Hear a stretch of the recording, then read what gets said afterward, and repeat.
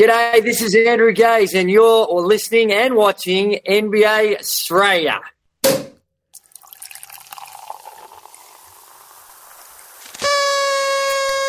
Oh, there it is.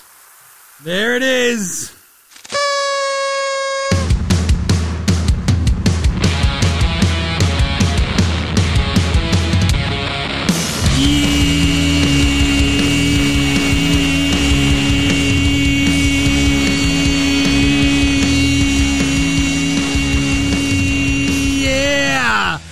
NBA Straya.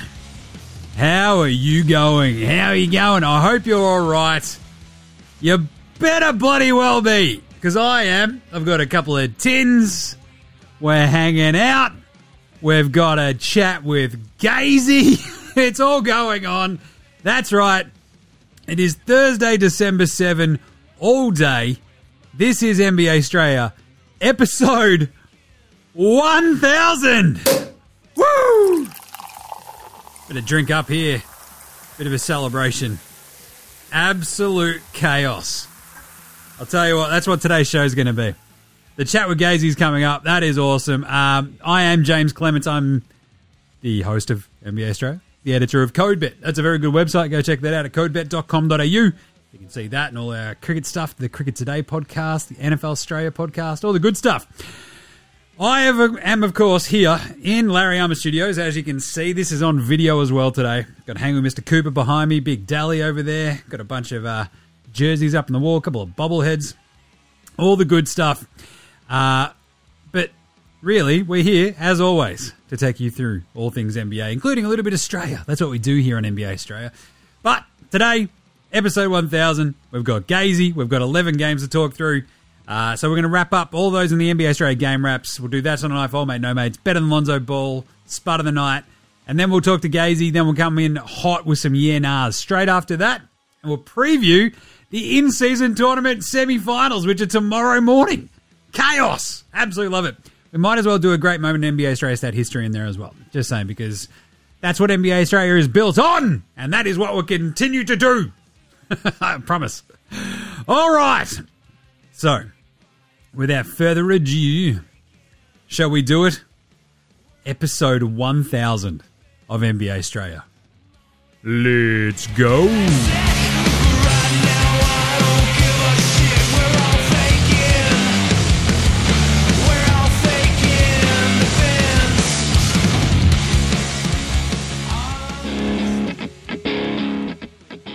This is Joe Ingles, and you're listening to NBA Straya.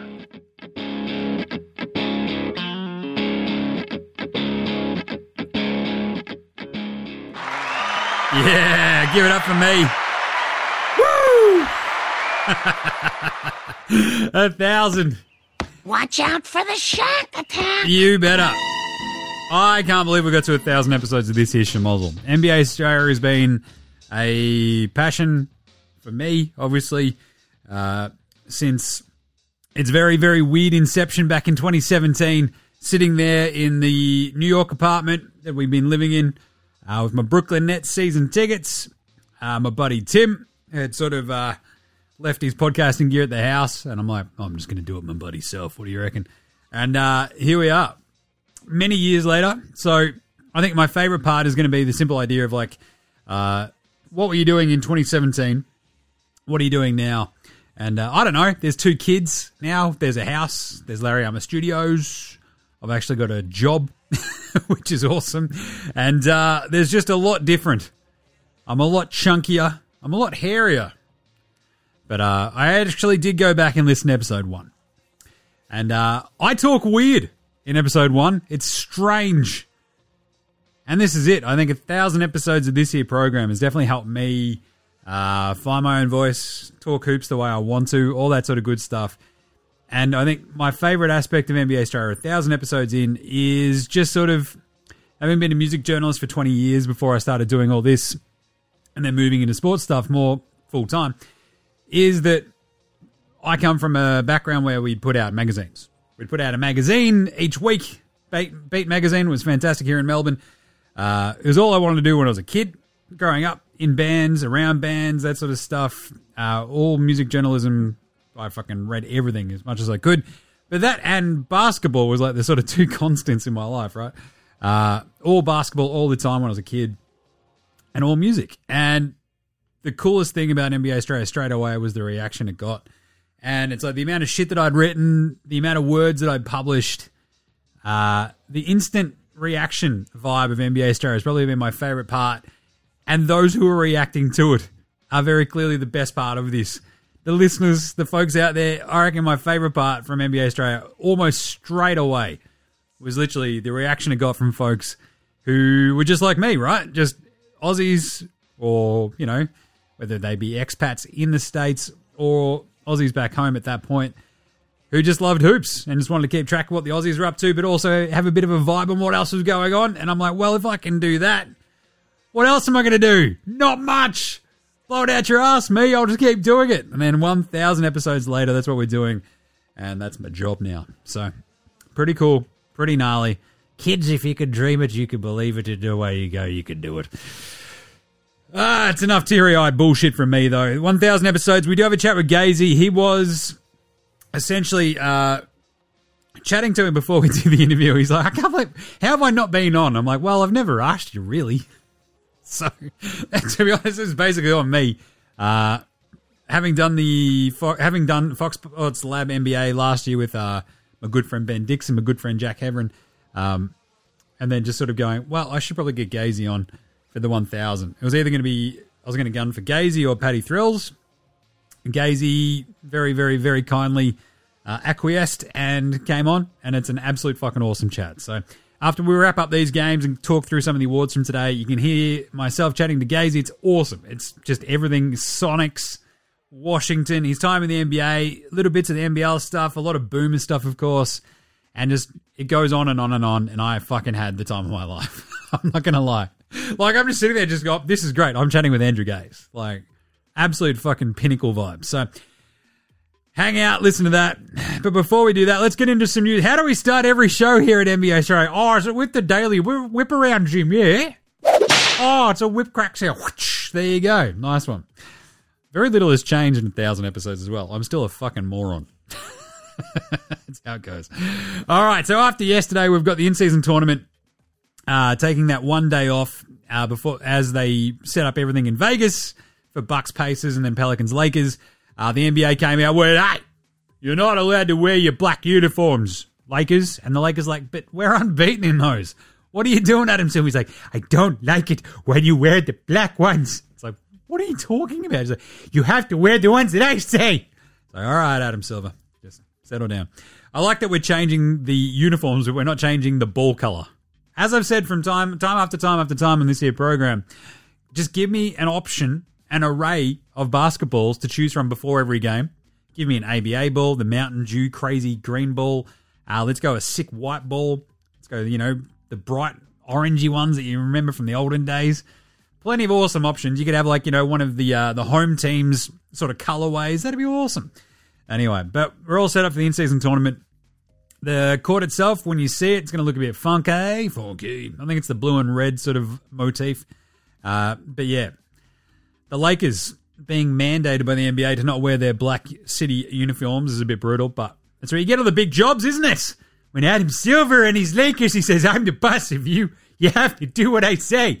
I rigged it so you'd get here, so you better not wear those uniforms. And away he goes.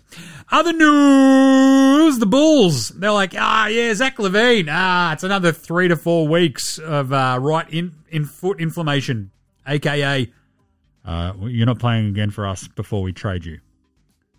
Seriously, stay home, Zach. Zach, stay home.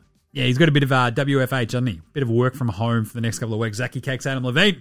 You love to see it. It's very funny. Other little bits of news. I love this. I really enjoyed these last 2 bits of news from yesterday's games. That Suns-Lakers game. You might remember there was a little bit of controversy at the end of it. Turns out the refs were right. Oh, really, Jim? Who's that according to? The refs! That's right. The refs said the refs were correct. Amazing gear. There is nothing better than going, hey, were those refs right yesterday? And the refs going, yes, they were. We were right, see? I love it. Oh, yeah. He touched the ball to his leg at the exact moment that LeBron asked for a timeout. Yes. Pull the other one. It plays Alex Lloyd's amazing. Because you're amazing. There we go. In fact, I like that the NBA is like, well, actually, the Lakers didn't even benefit. There was like 3 uncalled fouls on the Suns, man. So really, we actually let the Suns stick in with it. So, all right. You're doing a great job there, NBA. But my favourite little bit of news was that Shams came out and was like, the Knicks. Guys, everybody, the Knicks are monitoring the trade market. Monitoring it in the hopes, they're hoping of acquiring superstar level talent. They're monitoring the trade market for a superstar. That's right. The New York Knickerbockers of New York City are. Can we fire it up? Can we?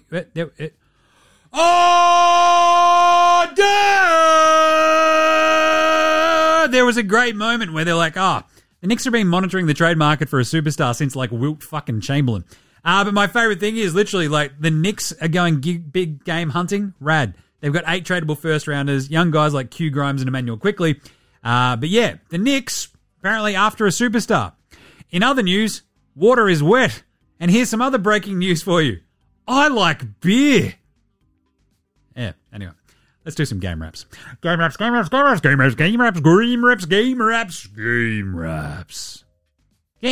right, the game raps.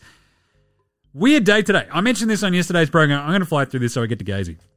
But there's a weird sort of bunch of matchups today where you're like, that should be lopsided. That should be lopsided. Yeah, there's a couple of good ones here.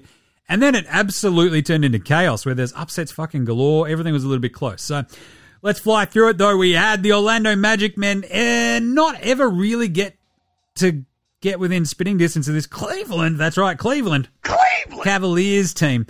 The defense just hasn't been good enough for the Magic over the last couple of games. They lose that weird game to Brooklyn. They lose this weird game to Cleveland. Franz Wagner, couldn't buy a bucket. Meanwhile, Donnie Mitchell goes for 35, shot 12 of 24 and 5 of 10 from 3. He crushes it. You got 26 and 9 for Garland. Evan Mobley causing all sorts of havoc.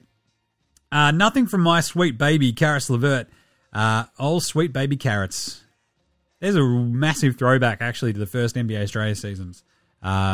Being there in Brooklyn, watching those horrible, horrible Nets teams, and like basically going, well, if I've got any hope of watching half-decent basketball over the next couple of years, it's D'Angelo Russell and my sweet baby Karis LeVert. Yeah, one of those things worked out okay, I guess. But they hold them off, do the Cavs. Ice Cole Anthony goes for 19. Paolo drops 42 in this. 42. He only goes 1 of 5 from deep as well. He goes 9 of 12 at the line. 16 to 26 from the floor. He had some awesome little floaters here and there. But the big problem was Franz going 3 of 16 and his big pumpkin-headed dipshit brother. Not doing much beyond the 11 and 4 that he had. So, bit of a weird one. And the weirdest part was when Orlando then also went, what are we going to shoot today from downtown, boys? What do you reckon? And everybody very clearly went, well, 8%, obviously. And that's what they did. 2 of 23.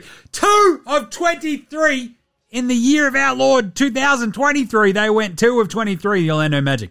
That is the 5th worst shooting night for a team taking more than 23s in like a decade. So, not bloody bad. Meanwhile, the Cavs, look, they were fine. 16 and 5 for Mobley, the 10 for George Niang, the minibus off the bench. But Donnie Mitchell gets him there, 4 threes from Strus, and away you go. And the toughest part, I think, for the Magic is they lose Jalen Suggs to a pretty tough-looking ankle injury early on. He already had 2 steals and a block by that point in the first 9 minutes. But either way, Orlando starting to get a little bit regression to the meanie. They're now 14 and 7, still ahead of, that's right, Cleveland. The Cleveland Cavaliers are 12 and 9. Memphis kicked the shit out of Detroit, 116-102.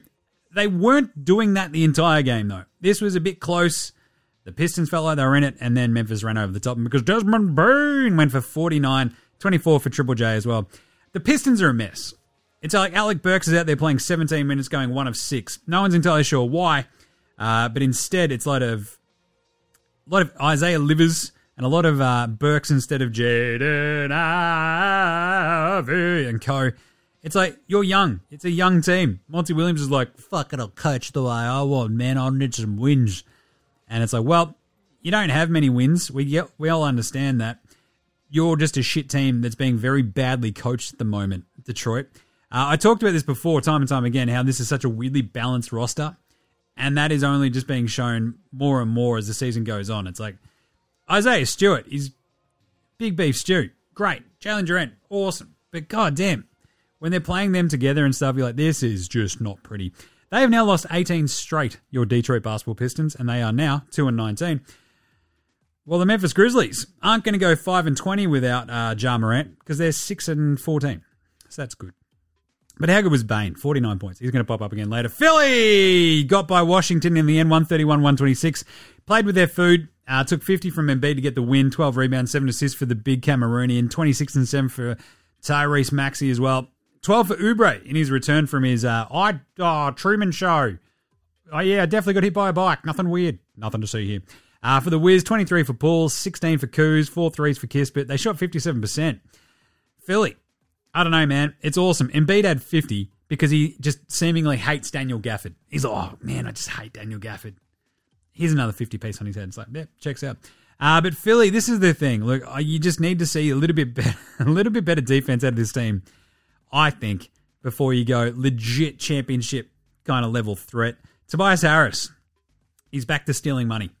6 points, 6 rebounds, 3-9 shooting. Thanks for coming, Tobias. You're doing great. You can have some of a beer. You have to deal with it. Episode 1000. I'll do what I want. Anyway, Philly at 13-7 now. 3-17 for the Washington Wizards.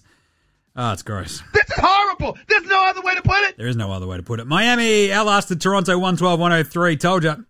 I mentioned this one on yesterday's program. They're a mess. They're a weird team. And it just feels like their 3 best players can't play well at the same time.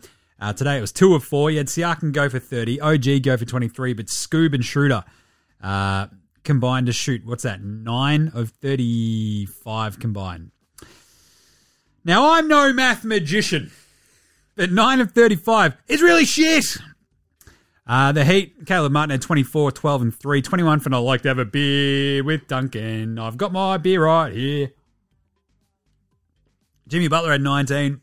And with 8 assists, 15, 12, and 4 for Orlando Robinson without Bam back yet. So, good win. Jaime Jaquez had 15 as well. Keep an eye on him for Rookie of the Year. Just a very sneaky. Good win for Miami, 112-103. They now move to 12-9. They needed to win that one. So, flip that and reverse it. That's your Toronto Raptors, 9-12. What else did we have? We had... Oh, yeah, Schroeder's going to pop up again in a second. Brooklyn, Atlanta. What an awesome game.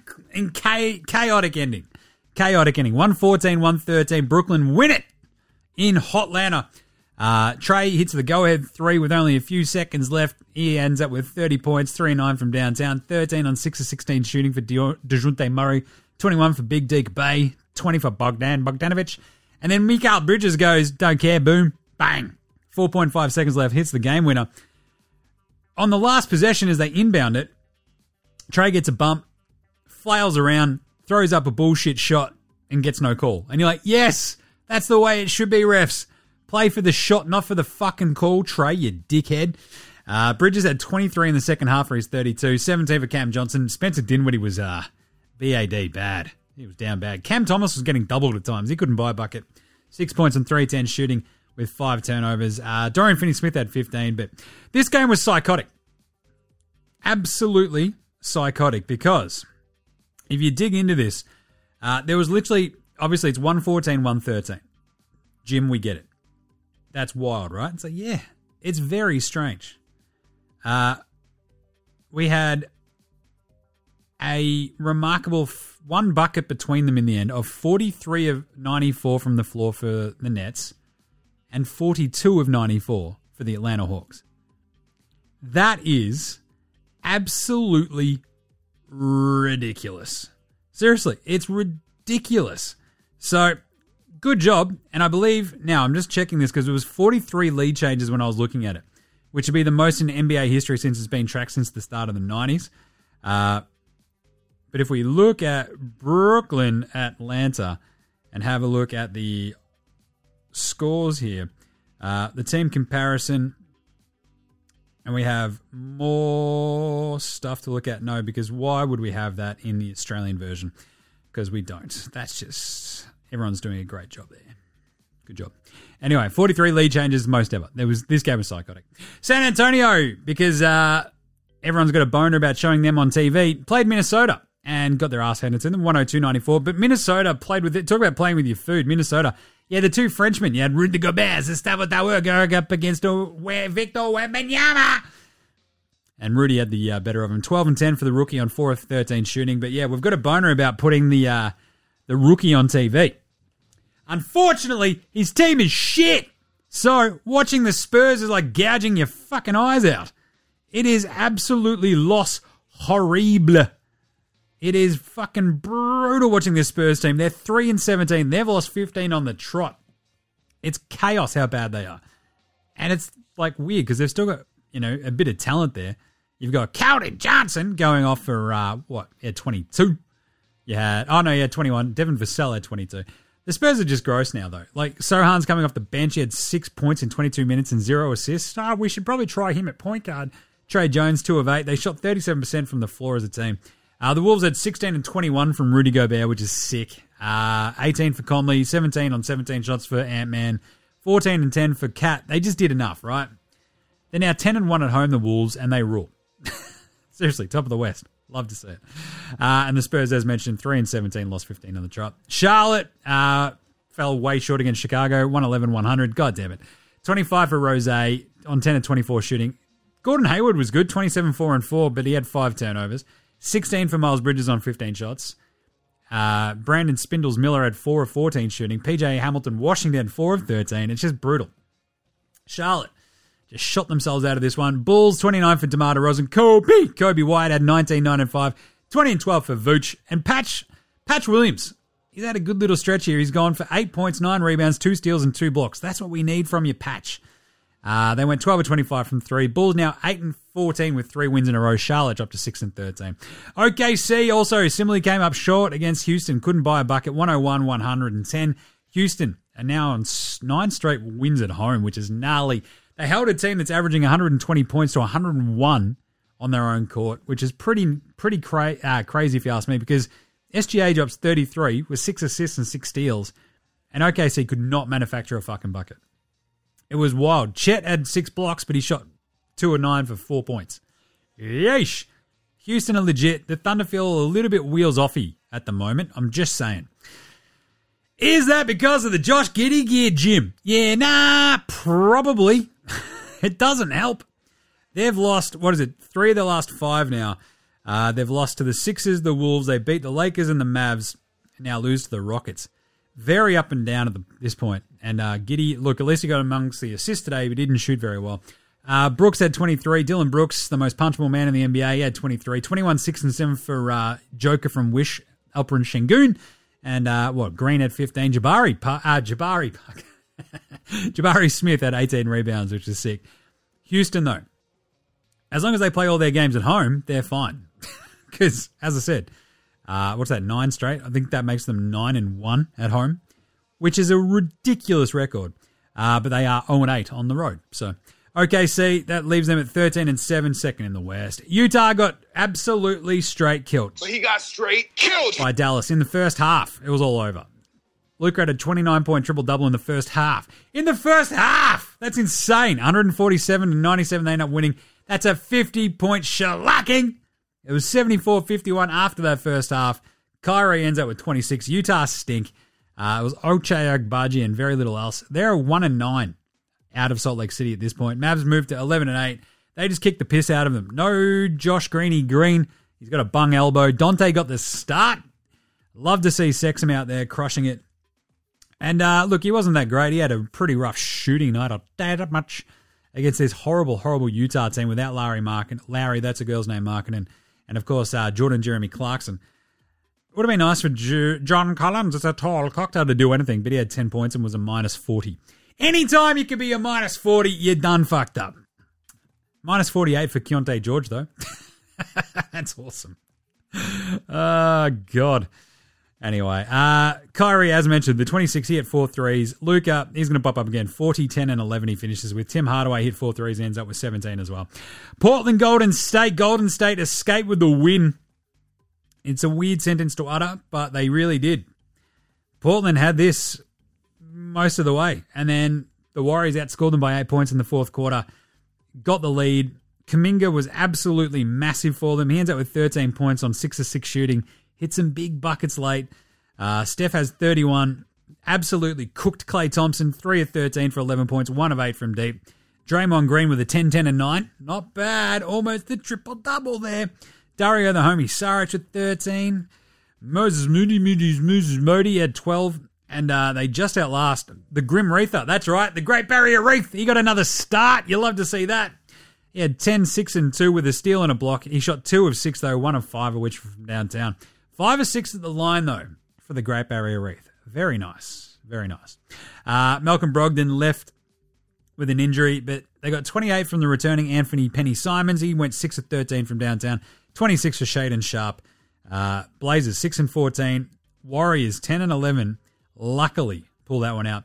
And then finally, the Clippers got the monkey off their back, the Joker off their back. They beat Denver 111-102. With Jam and Jamal Murray back for the Nuggets, Joker had a really rough game. I love that it's a rough game, and he ends up with 22, 15, and 10. Like, what other player has a shit game and ends up with a triple-double, apart from Russell Westbrook, you know?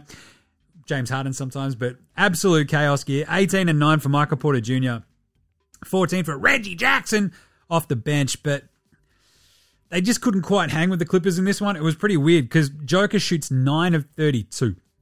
So even you got the triple-double, the 9 of 32 really, like if he's missing like little bunnies in the, like little runners and floaters and shit in the paint, if Joker's missing them, you've got a feeling that's probably not your night. For the Clippers, Paul George was fantastic in this. What was it? He hit 5 threes, 5 and 9 from downtown, 25 and 8 for him. 20 for James Harden with 11 assists. Very Nash. Zoob's the 10 and 9. Even Kawhi, though. Kawhi. Had a quiet one. He had 17, 4 and 5. A couple of turnovers. He was a -8. Shot 8 of 16, though. Hit that big line drive shot right at the end to basically salt that away. Yeah, Norm Powell go for 17. Rusty, 9, 4 and 8 off the bench. Clippers needed that. They're back to 500. They're 10 and 10. Nuggets dropped to 14 and 8. They're sort of just going through the motions of the Nuggets at the moment with our team is young, our bench is young, rather. So we're just playing our bench a bunch and trying to get some, minutes into them and try to figure this out. We've got Reggie Jackson, we've got DeAndre Jordan, but then we've got Strouthers, Brown, and Watson, and they're not doing too much at the moment. So it's one of those things where you look at it and go, yeah, the Nuggets will probably kick the tires on some veteran help down the road, but either way, let's do an NBA Straya approved performance of the night. That's not a knife. That's a knife. That is a knife. You better bloody believe it. Luka Doncic with a 29-point triple-double in the first half. That's psychotic. Finishes with the 40 points, 11 assists, 10 rebounds in 32 minutes, 6 of 12 from downtown, 14 and 25 from the floor. And of course, the big Cameroonian himself, Joel Embiid, goes bang! 50 points, 12 rebounds, 7 assists, a steal and a block, shoots 19 of 28 from the floor, 1 of 2 from 3, and 11 of 13 of the line. He's a +6 in a game that they just sort of sneak over the line.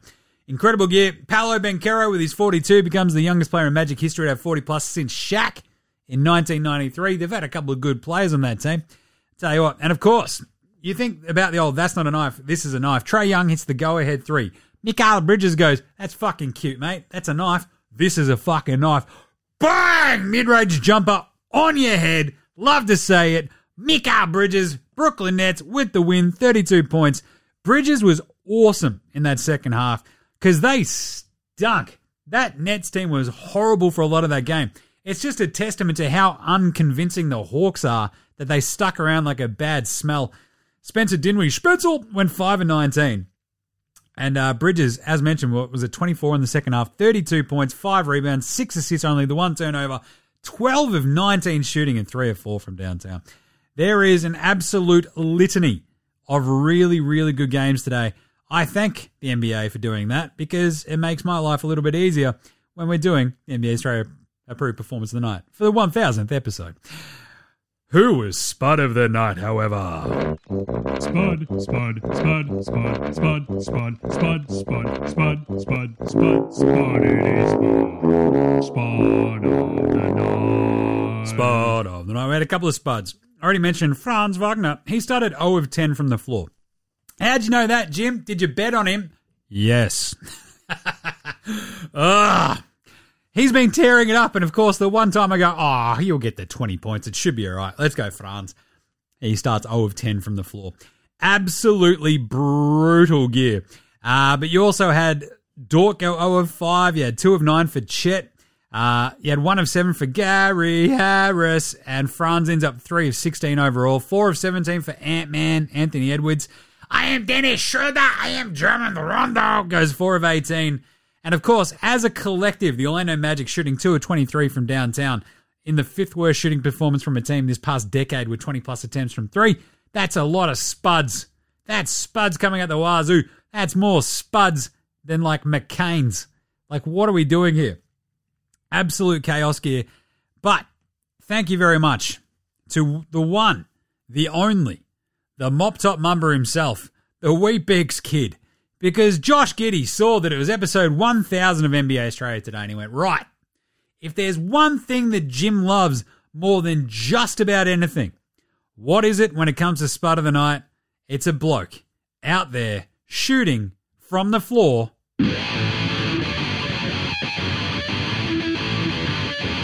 Chill! Right on my side is my ego becomes a funky child with some wood on my tongue. Be like intake of breath and my mouth gets loose. So while I scatter my spit and dream of juice, have you ever made out the dark hallway? This way, a kiss that made your day. I say, play the track from your record collection. It's your mix. Congratulations! Sing the line of James. Oh, yeah! Giddy up! He went 3-11! Woo! Love that. Keontae George went 2 of 11. That's a disappointment. Alec Burks, 1 of 6, as I mentioned. Isaiah Joe goes 1 of 5. So does Luka Samanic and Nick Claxton. Onyeka Okongwu goes 1 of 5 as well. 2 of 9 for Chet and Dante. Breaking my heart. No, Dante was 2 of 9, yeah. And bit of a rough one all around. But of course, Josh Giddey's the only one who stepped up and went 3-11. You legend. All right, how about old mate, no mates? Old mate, no mates. Old mate, no mates. Old mate, no mates. Old mate, no mates. Old mate, no mates. Old mate, no mates. Who's got no mates today? Jaden Ivey. Monty's just out there ruining his confidence. It's crazy. Jaden Ivey is not a bad basketball player. Monty Williams is treating him as though he is, and it's weird.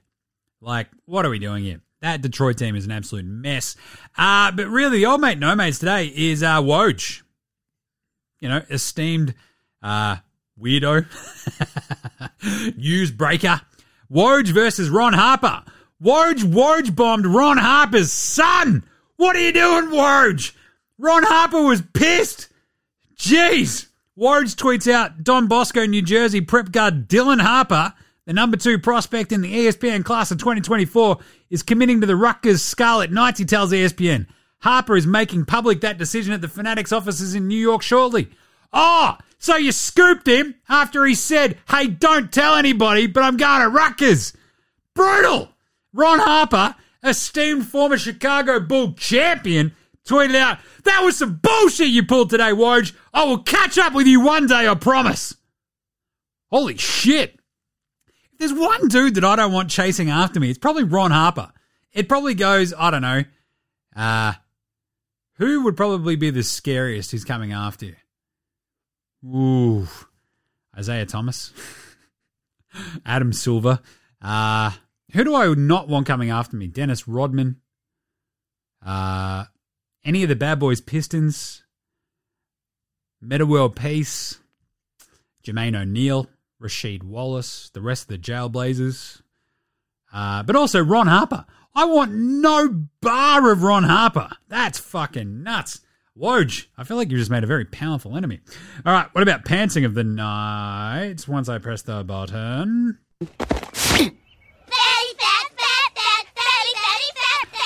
When your coach, after a 50-point shit pumping, comes out and goes, yeah, that was a masterpiece of dog shit, you better believe that's a pantsing.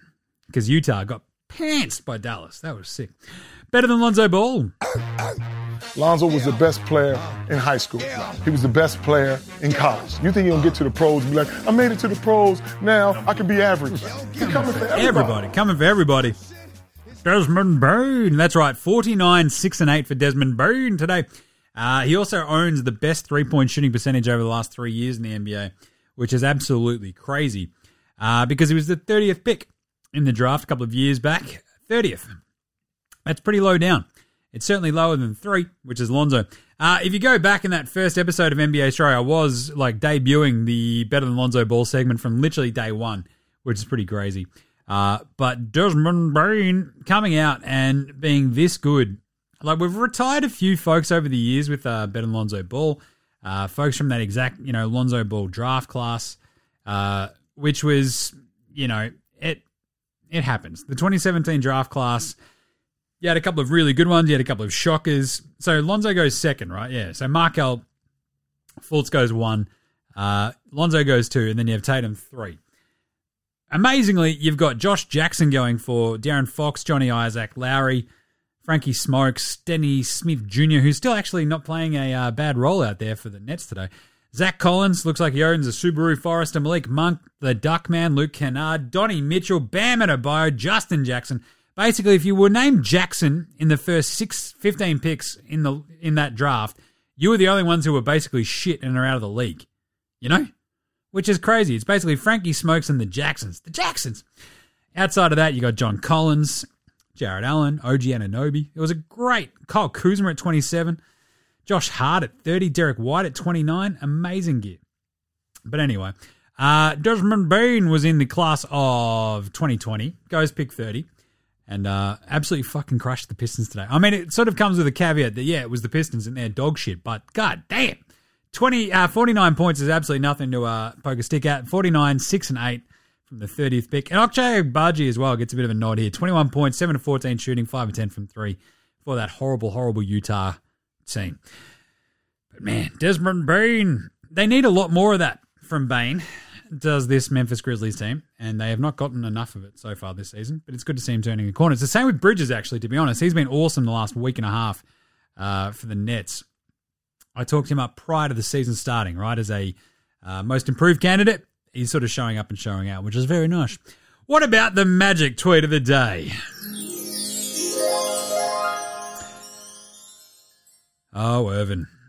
What have you got to say today? Because it's pretty great. It's like he finally got to his phone because Irvin today tweeted out, I want to give a big shout out to NBA Commissioner Adam Silver and his staff for putting on an electrifying in-season tournament.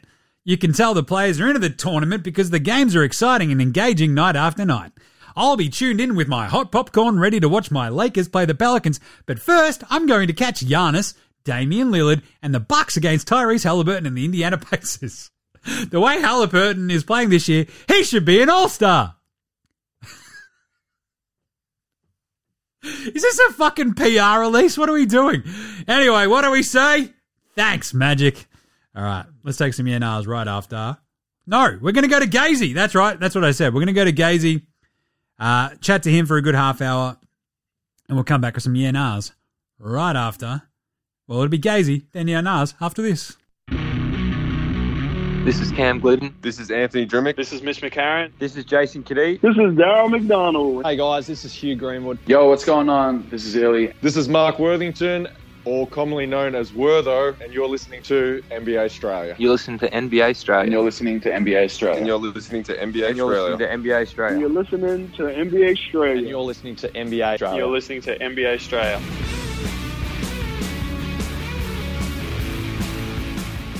All right, you ready? You're psyched? It is Gazy time. All right, here he is. That's it. It is the long-awaited 1000th episode of NBA Straya. I can't believe it. You can't believe it. Our special guest can't believe it. He's the bloke with his name. What is it on the NBL trophy? Because he won it about 47 times. I think it was 7, but that's all right. 2-time champion in the NBL, NBA champion, Boomer legend, Aussie captain, Olympic captain, flag bearer. You might have seen him pop up during Sydney 2000. You might have seen him have a bit of a cry after we won that bloody bronze medal. He's an Aussie icon. a beloved institution. He's basically everyone's favourite. He's the best pitchman we've ever seen in Australia. I've got the Gaze ponies to prove it over here. Look at this. There you go. And Nice. he scored, over almost 19,000 points in the NBL. He also dunked once. That was pretty good. I think it was twice, but that's all right. It is my ultimate pleasure to introduce the very special guest for the 1,000th episode of NBA Straya, the Aussie GOAT, the Grey Mamba himself. It's Andrew Gaze. Gazy, what is going on? How are you? Oh, I'm going really well. It's a delight to be here. I wasn't aware that firstly that I hadn't been on your program before, and secondly, congratulations, 1,000 episodes. It's a hell of an achievement. We all know how tough it is in the media game, and to survive 1,000 episodes, you must be doing something right. So well done. Thank you, Gazy. I mean, my wife is very, shall we say, lenient, more than anything, and I don't know, doing a daily NBA show never seemed like this world's smartest career choice, but here we are. It's worked out okay. No, it's good fun. It's great fun, and over the last few years in particular, you've had a lot to talk about. Mostly good, some not so good, but mostly good. There's a couple of moments at the moment where it's a bit sketchy, but I mean, we wanted to have you on for the 1,000th because, I mean, this is it, right? Like for specifically my generation. So I just turned 40 this year, and if you look at a lot of the folks that I talk to about basketball, we're of that generation, grew up in the 90s, probably going to a bunch of hoops at the NBL, loving the NBA around that Michael Jordan sort of, explosion era that we probably copped a little bit of the end of the Magic and Larry era as well. They sort of put it in front of us a little bit. You sort of pop off, across the Australian media, and then it just goes absolutely skyrockets, and you're a big part of that in Australia, obviously. So this was, let alone the NBA connection where you actually, have the ring from the Spurs and everything. But I think your story's been told plenty of times in Australia, and I think NBA Straya, we sort of look at this a little bit differently. And what you can't see in the NBA Straya studios, Gazy, is there's a lot of Seattle Supersonics paraphernalia. A lot of Sonics paraphernalia. I actually have a Sean Kemp poster that's signed half to my name. So my name, James. I spell it Jaymz because I'm a moron. We all get that. But my beloved wife found a poster on eBay that I'd been talking about. It's literally signed to J from Sean Kemp. And that's where your NBA journey basically begins, right? Like you tried out for the Sonics. You're the last cut. This all happens after the amazing Seton Hall run, after the Olympics in '88, where you've sort of gotten onto the sort of the international stage a little bit. Take us back to that period, right? Before the NBA's really taken off over here, where we didn't have any Australians in the NBA at all. We've had times where we've had 13 over the last year or two. And you were very close to being the first. Very close. And then we had Lucian pip you right there because you don't make the Sonics roster. How did that all come about? What happened with the Sonics? Well, it was following my time with Seton Hall, and it was interesting because when I was playing at Seton Hall, I was listed as a junior. They were hopeful to get another year. I was an older student, but because of my participation in the Olympic Games, it was felt that there was a good chance that I would be granted another year to get another year of eligibility. Back then, I don't know what the rules are now. Back then, for every year after you turn 20, you lost a year of eligibility. But we applied, and it was all looking good. But what happened is because the Pirates, the mighty Seton Hall Pirates, we did so well, we got through to the championship game. It drew a lot of attention to our team. And being, first and foremost, from a really small school that got through to the championship game, and then secondly, being a foreign player in the collegiate ranks, it's not like it is today. There weren't that many foreigners playing. So a lot of tension came on me because we got through to the championship game against Michigan, and as such, there was a lot of investigations about my eligibility, about whether I'm a professional. Those types of questions were being asked, and a lot of heat was coming down following the overtime loss to Michigan. So it was felt that it was subsequently proven to be that absolutely everything was above board and legitimate. But at the time, going through it with PJ, PJ Calissimo, the head coach, it was felt that it was probably best that I didn't return for another year. So because of that, it was a late. The NBA wasn't going to be my option because I was planning on going back to Seton Hall. So very late in the piece, decided that we weren't going to go back, and because of that, initially I wasn't in the draft, but then we went very late to say, oh no, well, we're finished. Do you want to get, so we made myself available, didn't get drafted, but then had a couple of invitations. And the two teams that were most interested were the Seattle Supersonics and the Philadelphia 76ers. But I chose to go try out with Seattle. Had a great time. Bernie Bickerstaff was the coach. Sean Kemp was on that team, as you mentioned. There was a whole bunch of Dana Barris was another player that got drafted that year who played in the Big East with Boston College. So I had some experience against him. Dale Ellis, Xavier McDaniel, Sadale Threet, Nate McMillan. It was a good team, and I learned a lot. It was a fun experience, but I didn't make the roster. Back then, unlike it is today where they carry 15 or 16 players, they didn't carry any extra. So I didn't make the 12 and came back and continued to play here in Australia. It's like, it feels to me like one of those amazing missed opportunities because, as you sort of mentioned, right, they had Dana Barris, they basically always had a couple of shooters on those Sonics rosters. And I feel like you would have fit in perfectly, right? Because that's what they sort of then went on to have, like, with Hersey Hawkins, with basically even like Kendall Gill, like those sorts of players where they just sort of do everything, but they could always hit from the outside as well. Right, Alan. I was there for a bit. Exactly, and I feel like you would have been perfect on those teams, Gazy. It's killing me. Who knows what would have happened in 93? I'll tell you what, if you had been on that team. But anyway, that sort of stretch is like absolutely amazing, obviously, because throwing back to like your start with your dad and with the Tigers and obviously being in and around Australian basketball for so many years prior to that, the Seton Hall run, you sort of hit on that. Like, was it weird to sort of be a part of a huge college basketball moment and absolutely nobody back home in Australia know what the F was going on? Well, they didn't know what was going on when I went over there because we're coming off our best ever performance at the Olympic Games. We went to Seoul and we actually for the first time played off for a medal.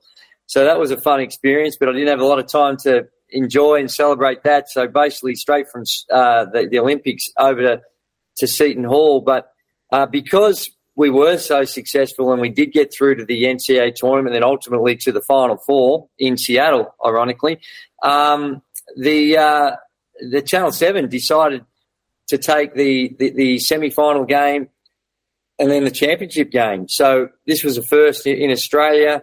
And because of that, a lot of people who didn't know much about basketball, certainly didn't know a lot about college basketball, got exposure to it. And for me, once again, it brought a lot of attention on me because the reason they were doing it was because they had this Australian in the game. So it was shown on Channel 7. I think it was like 1 o'clock in the afternoon. And when I got back to see, I was sort of oblivious to the attention it was getting other than, because I'd been away from home for quite some time.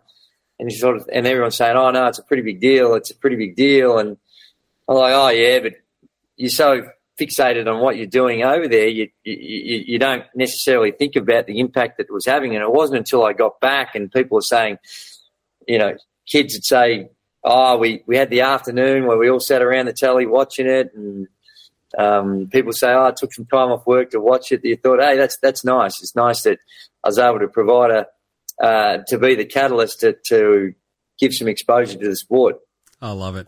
I would have been, so what, like six or something like that? Yeah. I was in like prep or grade 1, which is crazy to think about.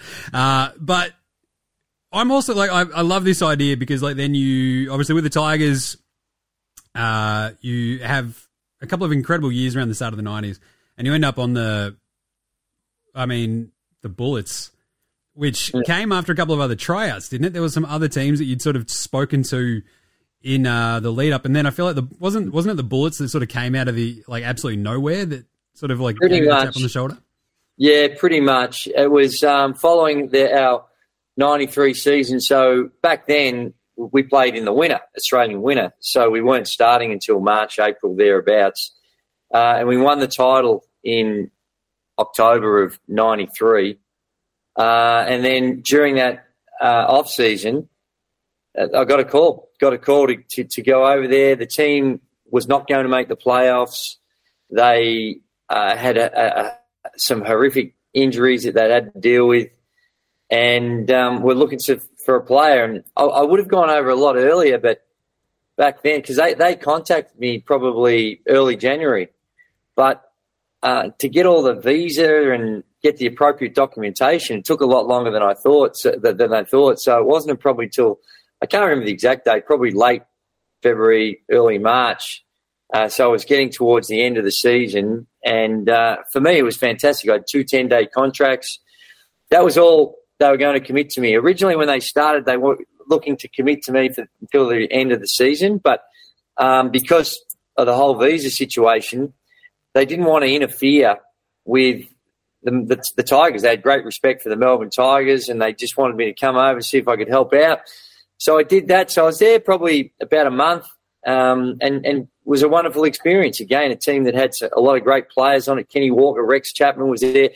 Georgie Mirasan was another one that was on there. Tom Gugliotta, Brent Price. Brent Price was on the team. So it was a great team, great bunch of guys, and it was difficult though because, like I said, it was towards the end of the season and they were not going to make the playoffs. So it was, it was a tough situation. But Wes Unseld was the coach, and again, just a fantastic experience and got exposed to the NBA. And in my own head, it satisfied a lot of the own questions I had in my own head about, what it was like and whether or not I felt I could participate. So it was a really good experience. There's a couple of great other nicknames on that team. It was like Nervous Purvis Allison, I think, was on those ones. He was there. From Louisville. American Pie, Don McLean. Amazing. Yeah, I love Don that. McLean, he was there. UCLA guy. Obviously, Googs was fantastic because Googs would obviously go on to play with Hammer, I think, when he was on Minnesota as well. So yeah, that's right. Pretty weird. Nice connection. I think that was also one of the great moments in Australian basketball history because obviously you're on the cover of 1-on-1 in that Bullets jersey, that beautiful, beautiful Bullets jersey.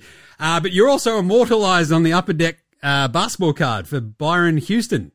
Yeah, that's right. He's dunking all over you, putting his loaf in your face, and it's just like, why didn't you have a name on the back of that jersey?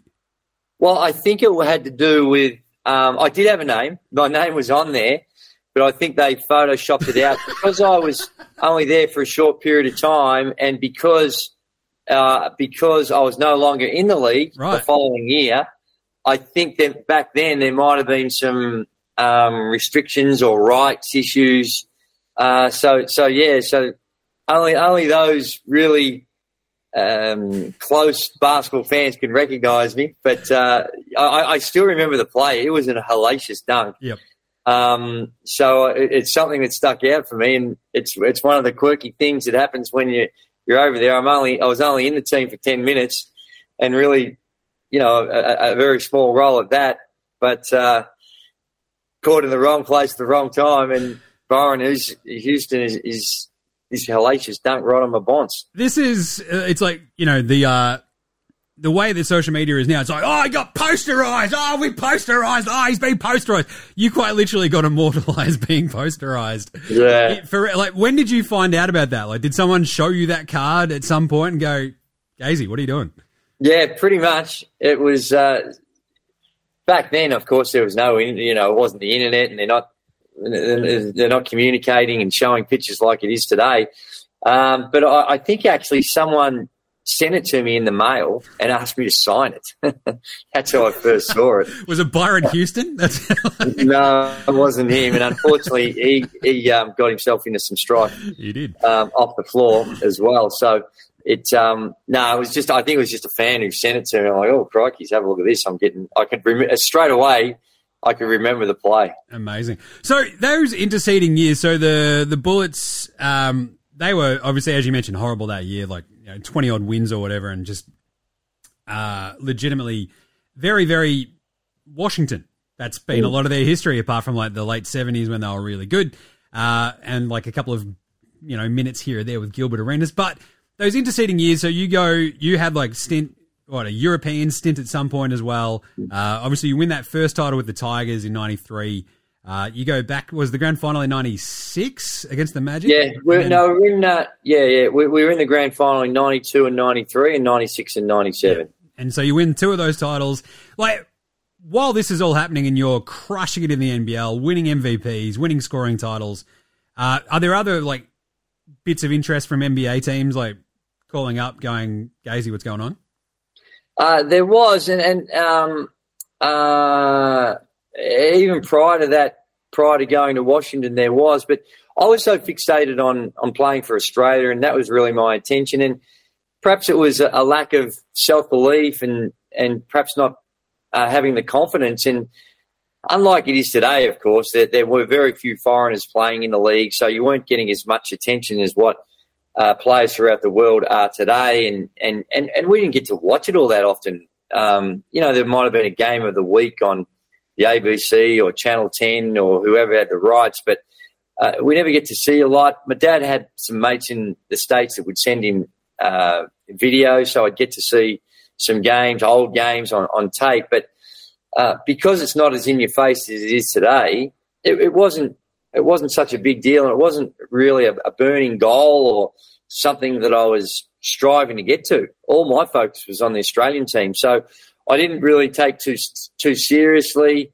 The only one that I guess I regret the most was I remember my dad was really good friends with Dave Gavitt, who was the commissioner of the Big East and went on to be the general manager or have a very high executive position with the Boston Celtics. And he reached out to my dad and said, we'd love to have Andrew come and be part of the Celtics. And it was one where, there had to be a process to go through, but I'm pretty confident because he was there when I was at Seton Hall at the Big East as well. Felt there was a really good fit, and they wanted me to go over to camp to try out and with a pretty strong recommendation and belief that there'd be a reasonable chance to make the team.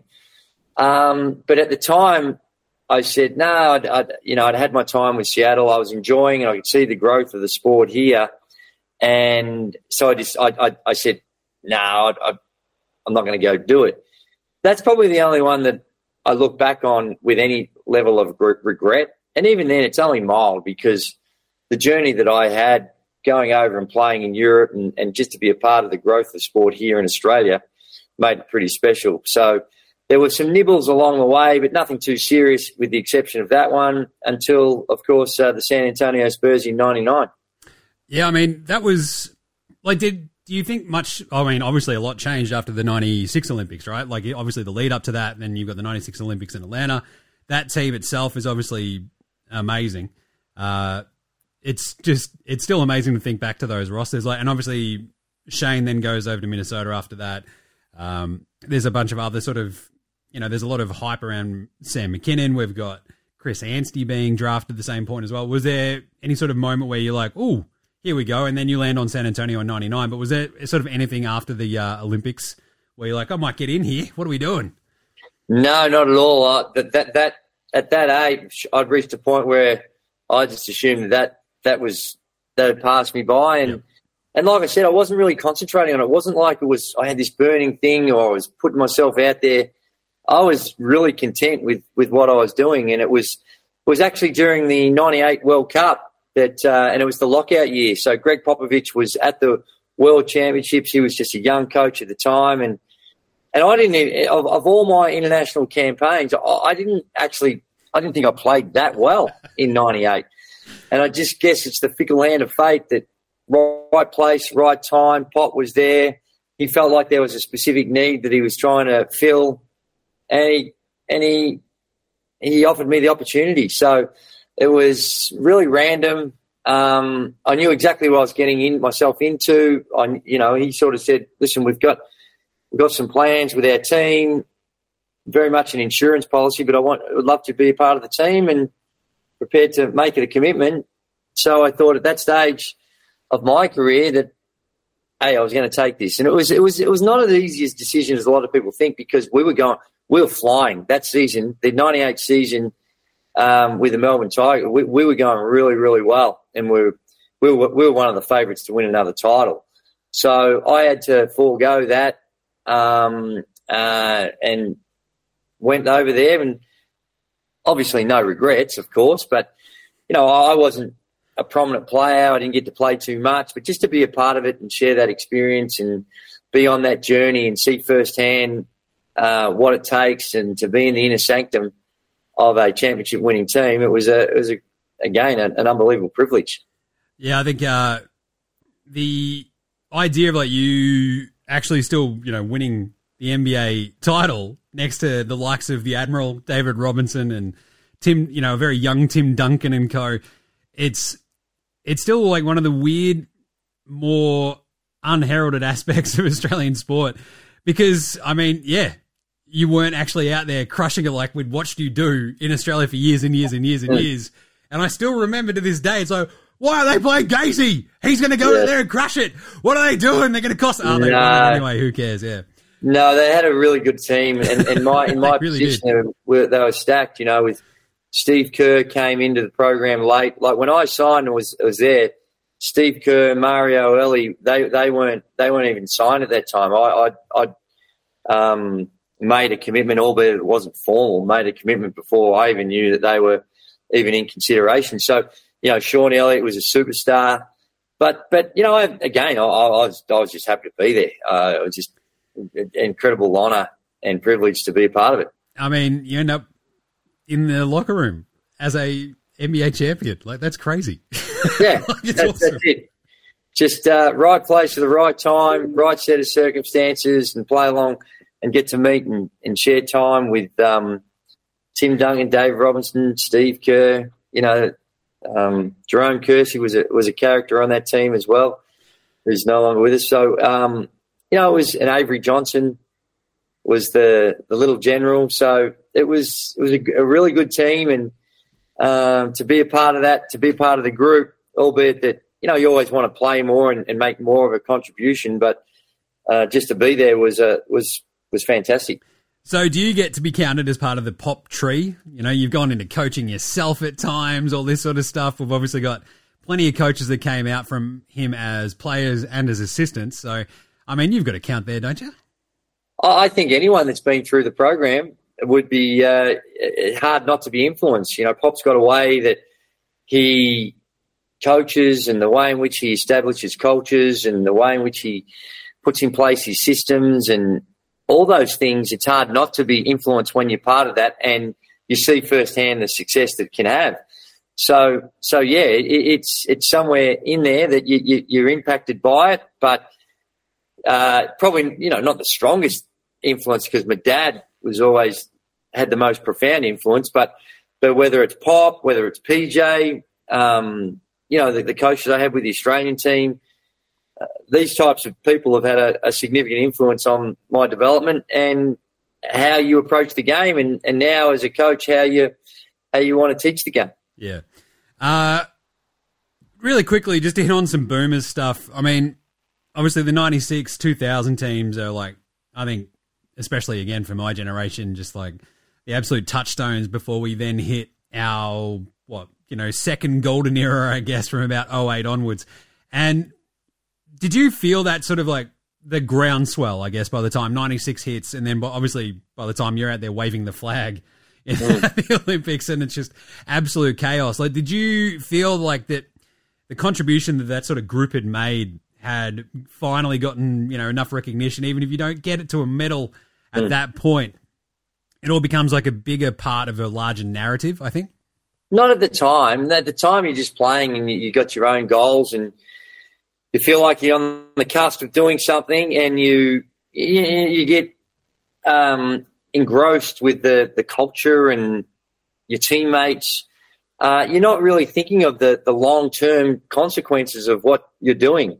But in hindsight, I think, I reflect back on those that influenced me. Phil Smythe, Larry Senstock, that group that when I first came into the team and the impact that it has, I like to think and hope that those that continue through the program, the messages and the culture and the goals, they're passed on. So, you do feel grateful that you have those opportunities, but you also comes with a bit of disappointment because you're not able to get the ultimate goal of winning a medal. Upon reflection, still very, very proud of what we were able to achieve. But at the time, there's definitely a tinge of disappointment because when you get so close and you want to be, you want to win. You want to win a gold medal, you want to win a medal. And to not fulfill that, clearly it's disappointing, but I don't think I would classify it as a failure. Yeah. I mean, what goes through your mind, though, when Shane Heal's trying to pick fights with Charles Barkley? Well, it's all part of the fun, part of the fun of the journey, and part of the excitement of it all and the buzz, and part of the camaraderie you develop and how you want to be in there and represent your country and not be intimidated, not want to take a backward step. And I think Shane personified that in that moment. Didn't matter whether we're playing against Angola or we're playing against the Dream Team. We're going about it as competitive as hell and seeking respect. And it's frightening when you're in there and you see the size of those guys and you think, gee, this guy, if he grabs me, he just crush me with one grab. But it's all part of the journey, and it's what makes the journey so special. Moments like that where you feel like you're sticking up for your brothers, and it's representative of the brotherhood of the team and how you respond in those moments. So I guess, like, on top of that as well, like, the one thing that we share in common is that we're both in tears after the bronze medal game. I think I was actually in this room. I was doing a whiskey shoey. I think I was doing it out of the deli one rather than the Gazy pony. I've got the deli behind there. Right. Did the whiskey shoey. We had the live stream going. It was absolute chaos in here. And then we have your mug up there as well. Basically, giving voice to everybody else as well who was in the exact sort of same boat, which was a lot of us, I think. How do you now feel about, like, so we've just had, a pretty rough World Cup campaign, but we'll go Paris next year, of course. Paris 2024. Last little thing on the boom is, like, how do you sort of feel about that one shaping up with Paddy barely getting any minutes at the moment, Jock barely playing as well for Houston? How do you feel like Gorge is going to go into this one, and how do you think we'll actually go? Well, I think that we remain really confident. I think that you look at the players we have, the talent that we've got coming through the ranks, it's a special era that we've got. And you only have to look at what happened at the World Cup and you see a team like Germany. And I think that should feel good about our ability to play to that level. And that level for them was good enough to win a gold medal. Now, sure, people will look at it and say, well, some of the megastars weren't there, but I think that would be highly disrespectful, and one that of the teams that were there, a lot of them did have their superstars. Sure, Serbia, Jokic, I understand he'll make a difference, but the United States team, a lot of people critical of their level of talent, but it was still a very, very talented team. And high-profile players that are capable of doing some extraordinary things. So I think that when you be a little bit more pragmatic about it and you assess where we're at, we're still in really good shape. A tough loss to Germany, a bank shot with a minute to go goes in. Otherwise, we probably win that game. So, and against Slovenia, it was a downer, but you've got one of the top 5 players in the world you're going up against. So, it's not like we're miles away, albeit I think there are some good lessons learned, and I think it'll hold us in good stead for what comes up in Paris. Tell you what, we could use a couple of young big men. That's kind of, I feel like, the one thing that we're sort of really lacking. But we've got a lot of guys. Duop Reith is doing some really good things in Portland, and I thought Duop Reith had an outstanding World Cup.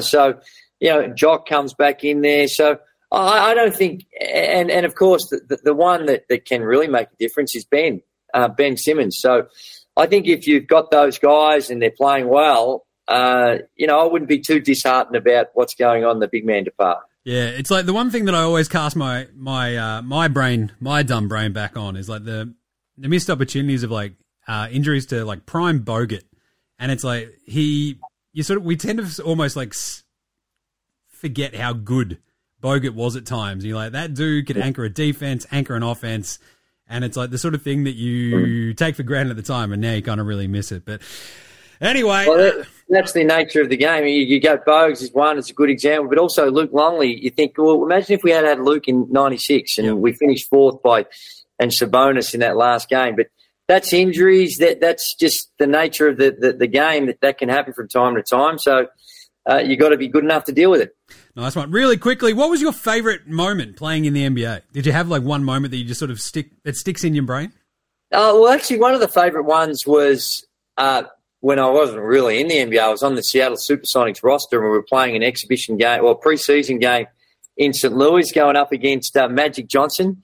So Magic was one of my heroes to have the chance to play against him. And I actually played a little bit in that game. So to have that experience and that's more to do with just being starstruck by Magic and what he meant to me as a youngster. But just any time you pull on an NBA jersey and you're up against these guys that you see on the telly and have tremendous respect for them, they're all great moments. I'm still just shattered that you never actually ended up playing on Boston, because, I mean, like, we've got the original Larry Bird and then the Aussie Larry Bird. It's like Boston would have fallen in love with you, Casey. It would have been over. Who knows? They would have had another bloody statue out there for you. They would have been falling over themselves, chanting Gazy. Pretty sure that wouldn't have been the case, but no. Do you have a favourite NBA teammate that you played with? Well, I got along well with them all. I think when I was with the Spurs, I hung out most with Will Perdue and Steve Kerr and Malik Rose. They were the three guys probably I hung out with the most. So not really. Don't play favourites. Nice. You ask me which one of my kids do I love the most. You love them all. I mean, obviously, you also, in terms of your NBL career, Leonard Copeland is like, almost synonymous with you. Like, we at the Gaze and Copeland sort of thing that Anstey put on a little while ago. It was just like one of those back and forth. You guys just talked literally at each other for like an hour. It was fantastic. Outside of Copes, though, who was your favourite NBL teammate? Well, them all. I guess when you win a championship, they're special moments that you share with each other. I've spent a lot of time with Warwick Giddey because we coach. He's still here. We coached his son and still very close with him. Nigel Purchase is still one of my closest friends. Obviously, Copes. We spent a lot of time with Copes. Just got finished playing 18 holes with golf with Copes today. Got the win, so that makes it even more special. So yeah, they're all great. You just build bigger relationships with some rather than others. But I've been lucky that throughout the journey that they've all been really good to me and helped me in when we were teammates and helped me have some of the successes that I was personally been able to have. I wouldn't have been able to do that without that support. Nice. I guess, and as well, the same thing with the titles. I got to assume that the 93 title was the sort of the one that stands out the most. 93 and 97. 90, both of them mean so much. But you're right, the first one, not having had that feeling before, but no two are the same. And to share that in Perth, in that hostile environment, that it was very galvanising and it made for a special moment. Amazing. All right, Gazy, we're not going to keep you any longer. This has been an absolute thrill to have you on for the 1,000th episode. I appreciate it. I'm just giddy with excitement, basically. No, I appreciate it. And congratulations, like I said from the start. Well done, and may there be tens of thousands more. Here's to it. All right, thank you very much. It's Andrew Gaze. This is Shane Heal, and you're listening to NBA Straya. Oh, there we go. We're cracking tins. We're doing your NRs, and they are brought to you, as always, by the NBA Straya shop. Get your merch. Get your merch, get your merch. Wear it. Get your merch, get your merch. Get your merch, get your merch. All right, 1000th episode. Go buy some merch. NBAstraya.com/shop or just click through on the socials. If you do so, I'll just chuck in one of the squirrely promo stubby holders. I might even grab one. If you're watching it, there you go. Stubby holder. The old no can left behind one. Go check that out. Buy anything, I'll chuck that in for free. There's only a few there, so hurry up. NBAstraya.com/shop. Click through on the socials. Buy a t-shirt, buy a hoodie. Help your mate Jim out a little bit, would you? All right, now I put the call out for some nars from listeners and co, and we got a shit ton, so let's dig in. I wanted to do a quick one. Are the Thunder a bit of a mess, Jim? Yeah, nah. Yeah? Is it because of Giddey? Yeah, nah. He's putting on a brave face. But the 3 of 11 shooting today, at least he got some assists. The team just looks substantially wonkier than it did in the earlier part of the season, right? And it's a bit of a worry. Chet not having a good game today obviously doesn't help. Dort not being able to hit the side of a fucking barn, very bad. The Williams eyes, it's that one thing where it's like, yeah, you can go super, super deep, but if the next best dude is like Isaiah Joe, outside of the two Williamses, and you got Kenrick Williams hitting a couple of threes, you got the other man, Cason Wallace is a rookie. It does also get pretty thin on the ground pretty quickly if you don't have dudes. And if your dudes aren't performing, you know, the Giddey, Chets, Dorts of the world, and it gets pretty squirrely quickly, and yeah, who knows what that could be attributed to. It's really not great, though. All right, let's get into these listener nars. Has a P. Can I say that Perk getting called Big Perk by whatever respectable young lady is working the ESPN desk is killing me? Yeah, nah, yes. It's fucking weird. Oh, what do you think, Big Perk? You know, I'm going to stop barking. It's like, what is happening? This is absolute dog shit broadcasting. The lady calling them Big Perk, it's just Kendrick Perkins. Just call them by their fucking name. I mean, it's coming from me. He calls everyone by a nickname, but Jesus. Kendrick Perkins. Let's go. Matty O. What about the fucking ball in the orange courts? Adam Silver at it again. That's right. Why are they asking them to change their jerseys? Yeah, nah. Yeah, it's weird. It's like, nah, you got to change the jersey. It's like, we can't see the ball. I love it. Absolutely love it. Paul Arnie, happy 1000th show legend. Congratulations on the milestone. Love the show. Thanks for the analysis. Ba-ba-da-ba-da. Maybe not so much you complaining about your busted-ass body, but you get that as you get older. You're right. He mentions, looking forward to the next 1,000 episodes. I absolutely am too. We'll see if we get to those next 1,000 episodes after we finish the last triple-double IPA. It's the James Harden one. I think Matty O sent this one over. 8.6. I might not make it to the end of the show. But Paul Arnie asks, what would be the top 5 or 10 moments in NBA Australia's first 1,000 episodes? And I've got to say, obviously, all the Boomers-related stuff, right? Like, so, not in the actual NBA season, all the Boomers gear, the live streams, the World Cup and Olympic catch-ups that we were doing were fucking great. I loved it.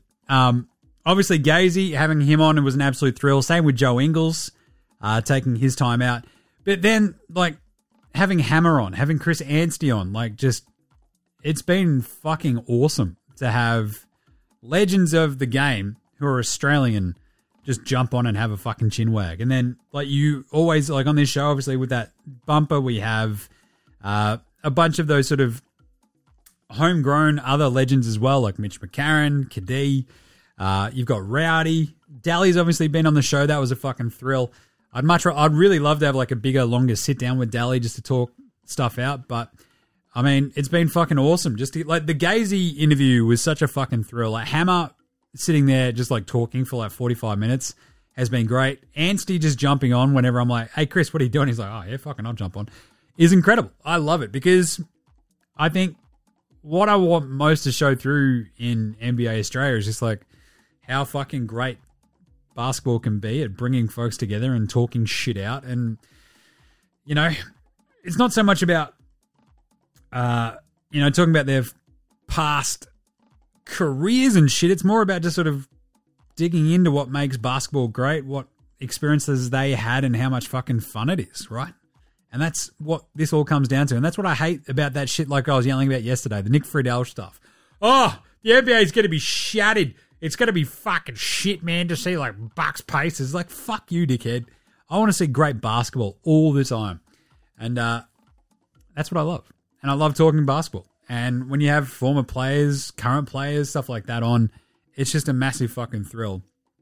But I think the other sort of best moments have been just playoff runs where NBA Straya would just get into a groove, like a day-by-day groove.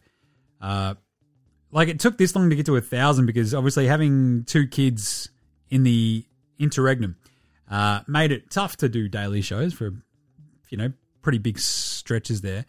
And mostly that all comes down to old mate being extremely understanding and not fucking stabbing me in my sleep yet.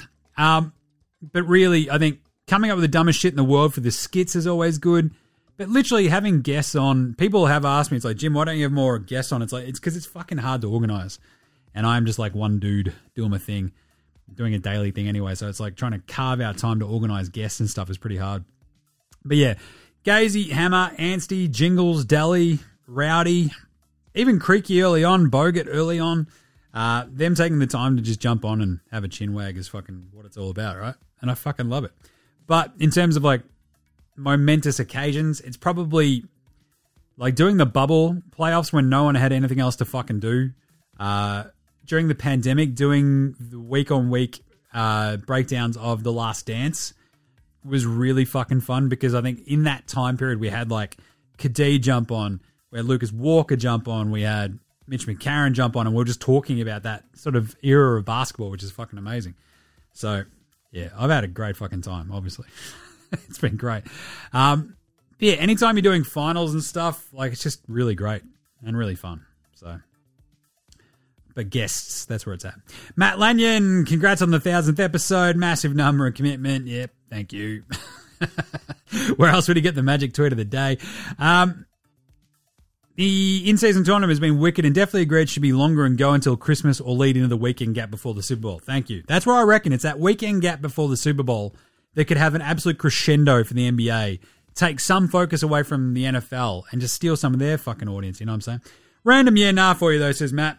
Should the NBA bring some of those tawny vibes to the All-Star game? Have full rosters, 15, East and West, split each into a team of 7 or 8, so have 4 teams and do a round robin on the day with shorter games and then a final game. Throw the rising stars in for shits and giggles if you need. Yeah, nah. Ooh, this isn't bad because this is kind of what they did with the rising stars game, right? Where they split them up into teams and you sort of just play through. I think it'd be kind of interesting, but I think if we have already the knockout format for the in-season tournament and it's longer, I think the All-Star game probably just actually feeds off a little bit of the competitiveness coming out of that.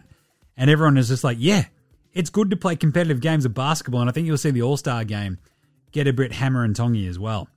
Yeah, it's a good one.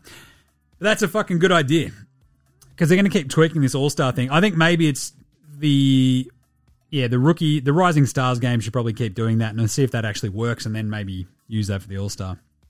Brad McKeegan, legend.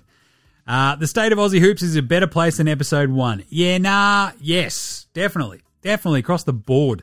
Australian hoops is in a better place than when I started NBA Straya because basically a lot of the time, like the NBL has gotten way fucking better and you've seen genuine pathways, obviously, of course, out of the NBL into the NBA for not just Australians, which is fucking huge.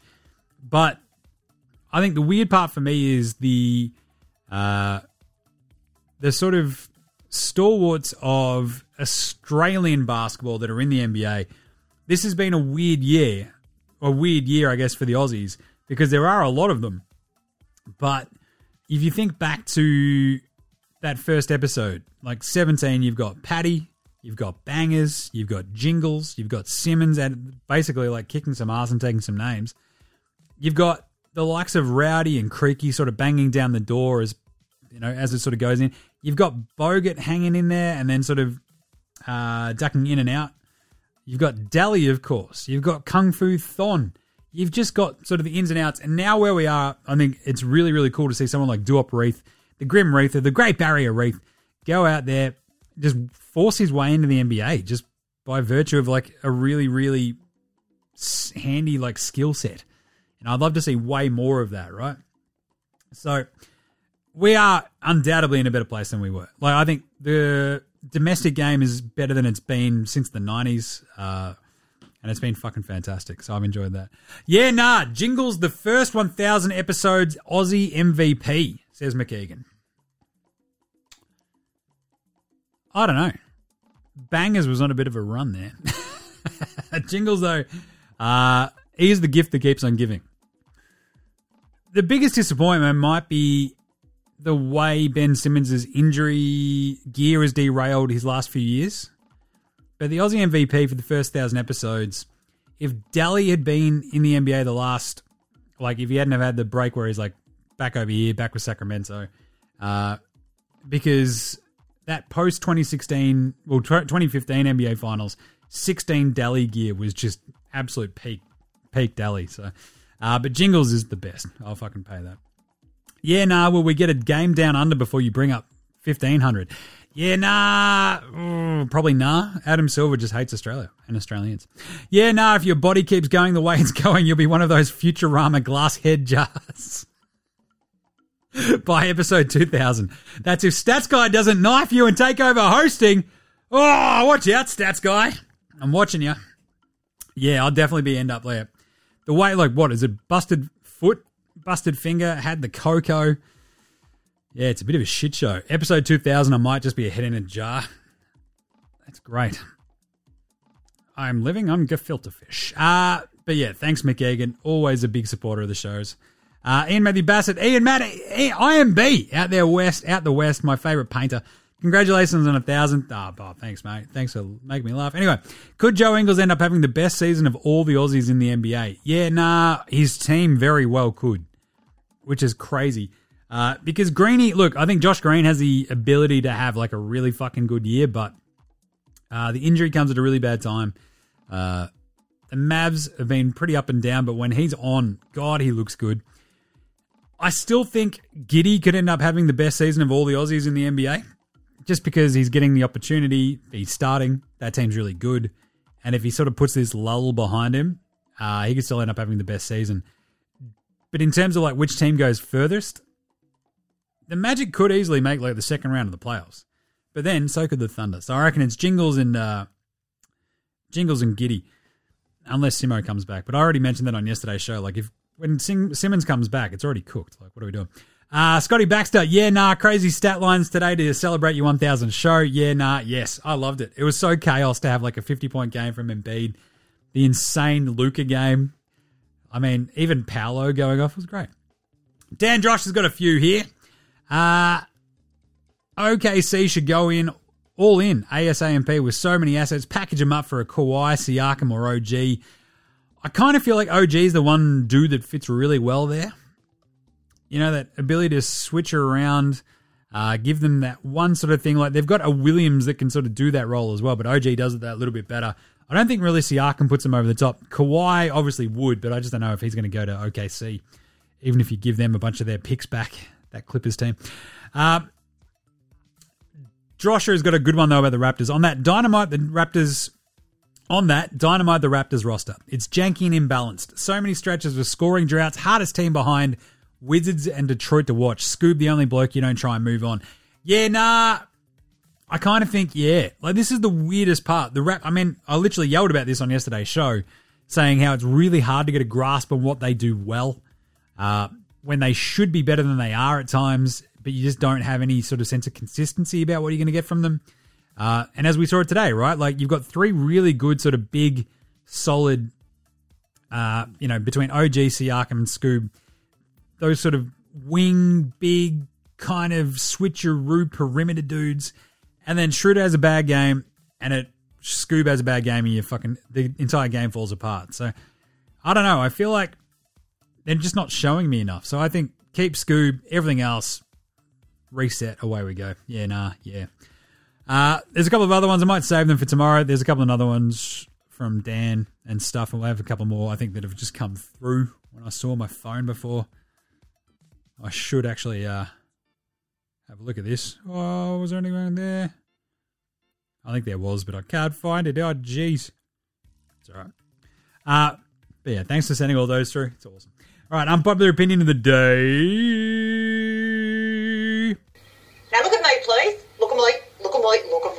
me. Look at me. It's not unpopular, but it's kind of true. Embiid is actually playing better than last year when he won the MVP. The thing is, he shouldn't win MVP this year. You know? As weird as that is, there's way more deserving. Like, Luka's probably ahead of him in the MVP standings right now. Joker's my pick right now too. Giannis by the end of the season will be ahead of him as well. So, bit of a tough one there for Big Joel Embiid. What about Outback Takehouse though? Let's do it.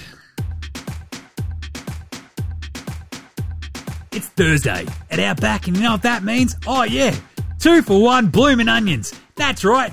No prick in Australia knows what the fuck these things are. You yank weirdos.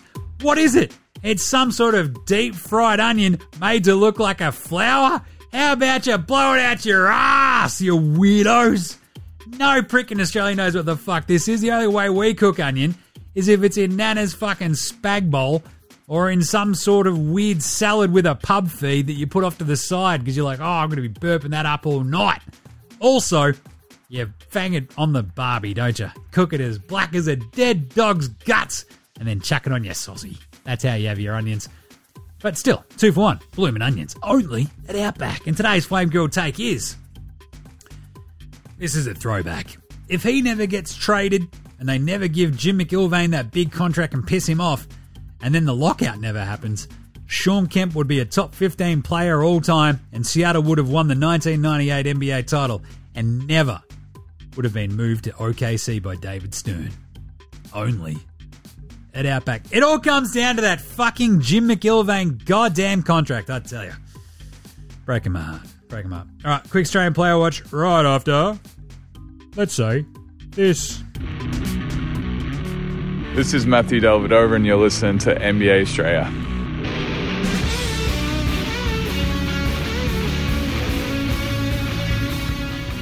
All right, let's get into it. Patty Mills still has only played the one game this year. Breaks your heart. Benny Simmons still a week and a bit away from being checked in on. Rock'em, sock'em, block'em, jock'em, Landale, the Rooster. How'd he go today?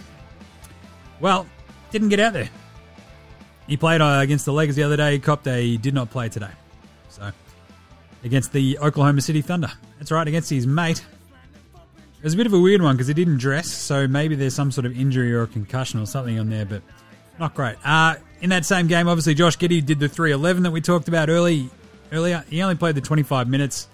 2 of 5 from downtown, actually, in that 3 of 11, though. 6 assists, very nice. 4 rebounds, 1 steal. 3 fouls and 8 points. Not bad. Still not great, though. You know, just want to see that sort of, if not a leap, then at least a step forward. Aussie Matty T and the Grim Reaper. How did they go today? Well, they went pretty well, actually. Well, actually, how about we do Sexton first, because Dante got his start. I mentioned it earlier as well.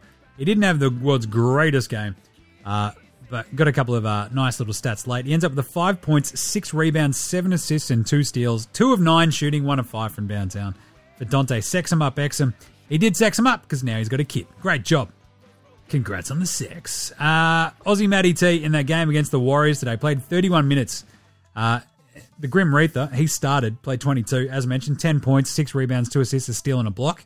Not bloody bad. 2 of 6 on the floor, 1 of 5 from downtown. Aussie Matty T, 9 points, 3 steals and a block, an assist and a rebound. Shot 3 of 6. All of the makes were from downtown, 3 of 5 from 3. You love it. I love it. You better bloody love it as well. And, of course, Jinglin' Joe Ingles in that game against Cleveland. Jingles only played 17 minutes, only took 1 shot and missed it. That was from 3. He had 4 rebounds, 3 assists and a steal for 0 points in the end. But still, tough one for that Magic team. I'll tell you that much. It was pretty tough. Right. I just want to see more Paddy Thrills. That's all I asked for. How about an Andrew Gaze Grey Mumber Award for Outstanding Achievement in the Field of Excellence really quickly before we do the great moment in NBA Straya state history? Andrew Gaze Grey Mumber! Outstanding achievement here. The Field of Excellence. Clap it up. We've heard from Gazy. How good was that chat? Absolutely love it. Luka now has 7 career 40-point triple-doubles. That's the fourth most all-time, tied with Wilt Chamberlain. Luka's already in conversations with Wilt Chamberlain. That's just stupid. I believe he's 9th in triple-doubles overall. He's 5th in 30-point triple-doubles and 4th in 40-point triple-doubles. That's bloody excellent. So he's gone past Larry Bird for 9th all-time. It's pretty excellent. The Slovenian Larry Bird, the Slovenian Andrew Gaze, as I've called him, out there doing pretty bloody good work. All right, quick great moment in NBA Straya stat history. One of my all-time favourite segments because it's got a great line. Great moments in NBA Straya stat history. You're not wrong there, Jim. Great moment in NBA Straya stat history. You might have seen the photo floating around. On this day, back in 2010, we had the famous Dwayne Wade, LeBron James alley-oop.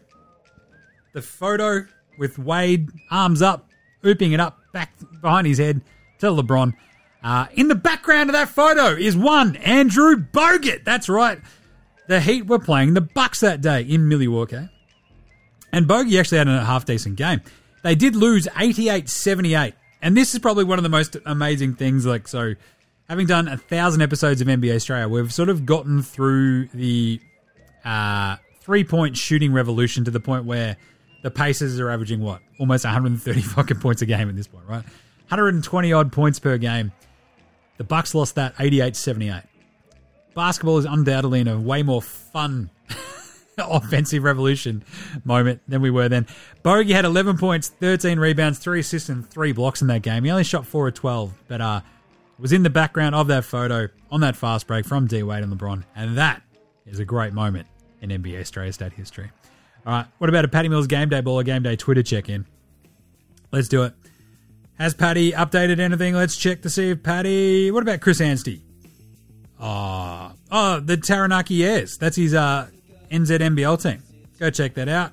Really excited for this partnership with BDO. That's awesome. It's going to be some coaching and stuff. And then he's got Hools doing some Under Armour gear. Very nice. Love that from Chris Anstey. Big supporter of the show. Absolute legend. Let's see if Rock'em Sock'em Block'em Jock'em Landau's said anything. Dante? No.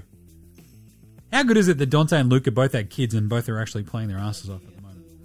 I think it's pretty neat. All right.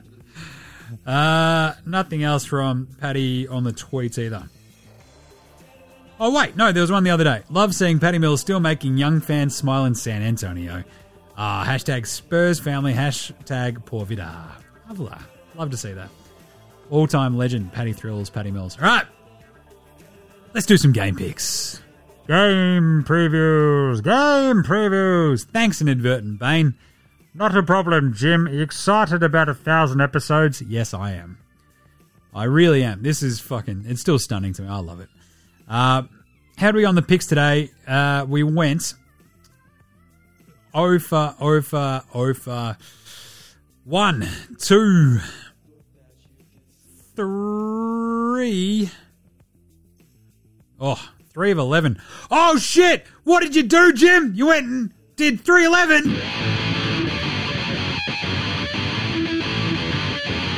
Chill! Woo!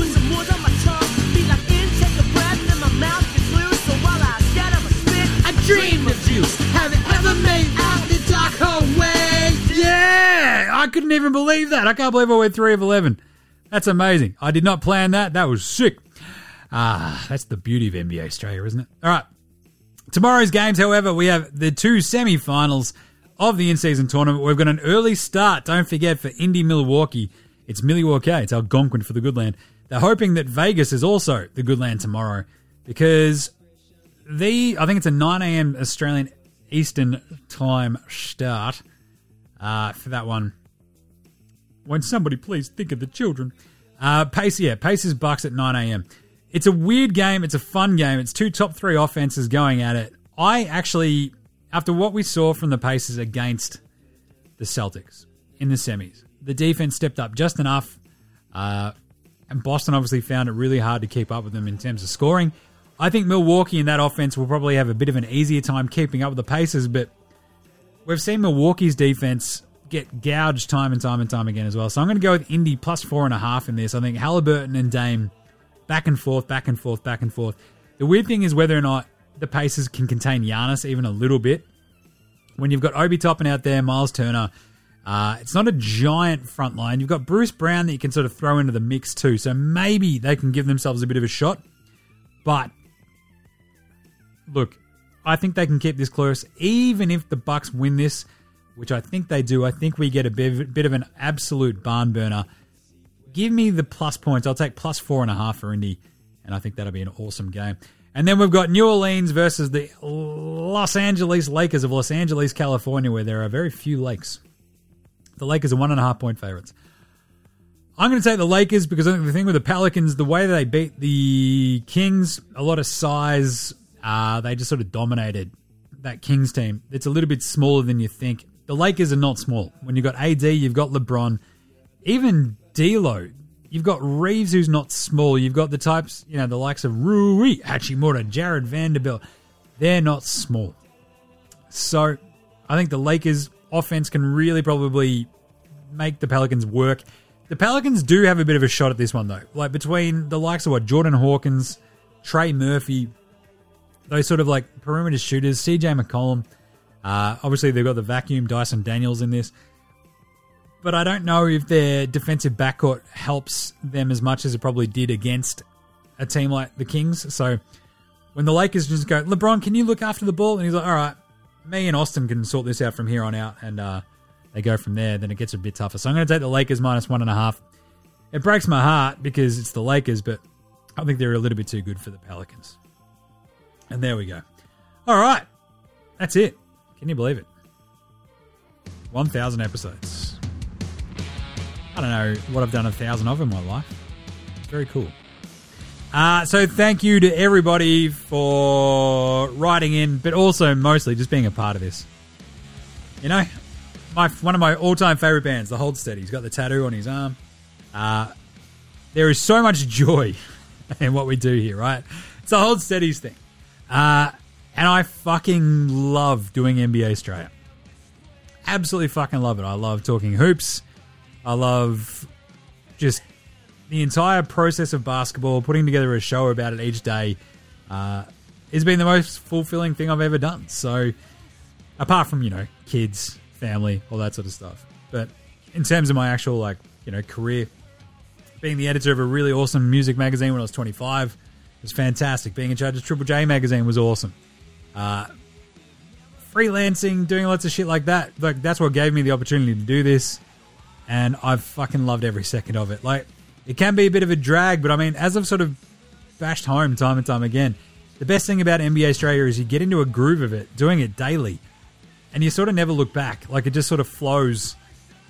And as long as you sort of trust your own vibes, trust your own voice, it's all good. And I'm going to continue to call it like I sees it. Hopefully another 1,000+ episodes. So, thanks to all the guests who have been on. Thanks to Gazy. That was such a fucking great chat. I love him. He's an absolute crack up. Just talking shit with him for that 40-odd minutes of a call was just fucking awesome. So hopefully we get him in the studio at one point. That'd be really cool. But thanks to everybody who's ever popped on, everyone who sent me a DM, anyone who supported the show, commented on an article, listened to the podcast, shared the podcast, done anything. It's fucking beyond my comprehension that it's actually still going. So thank you.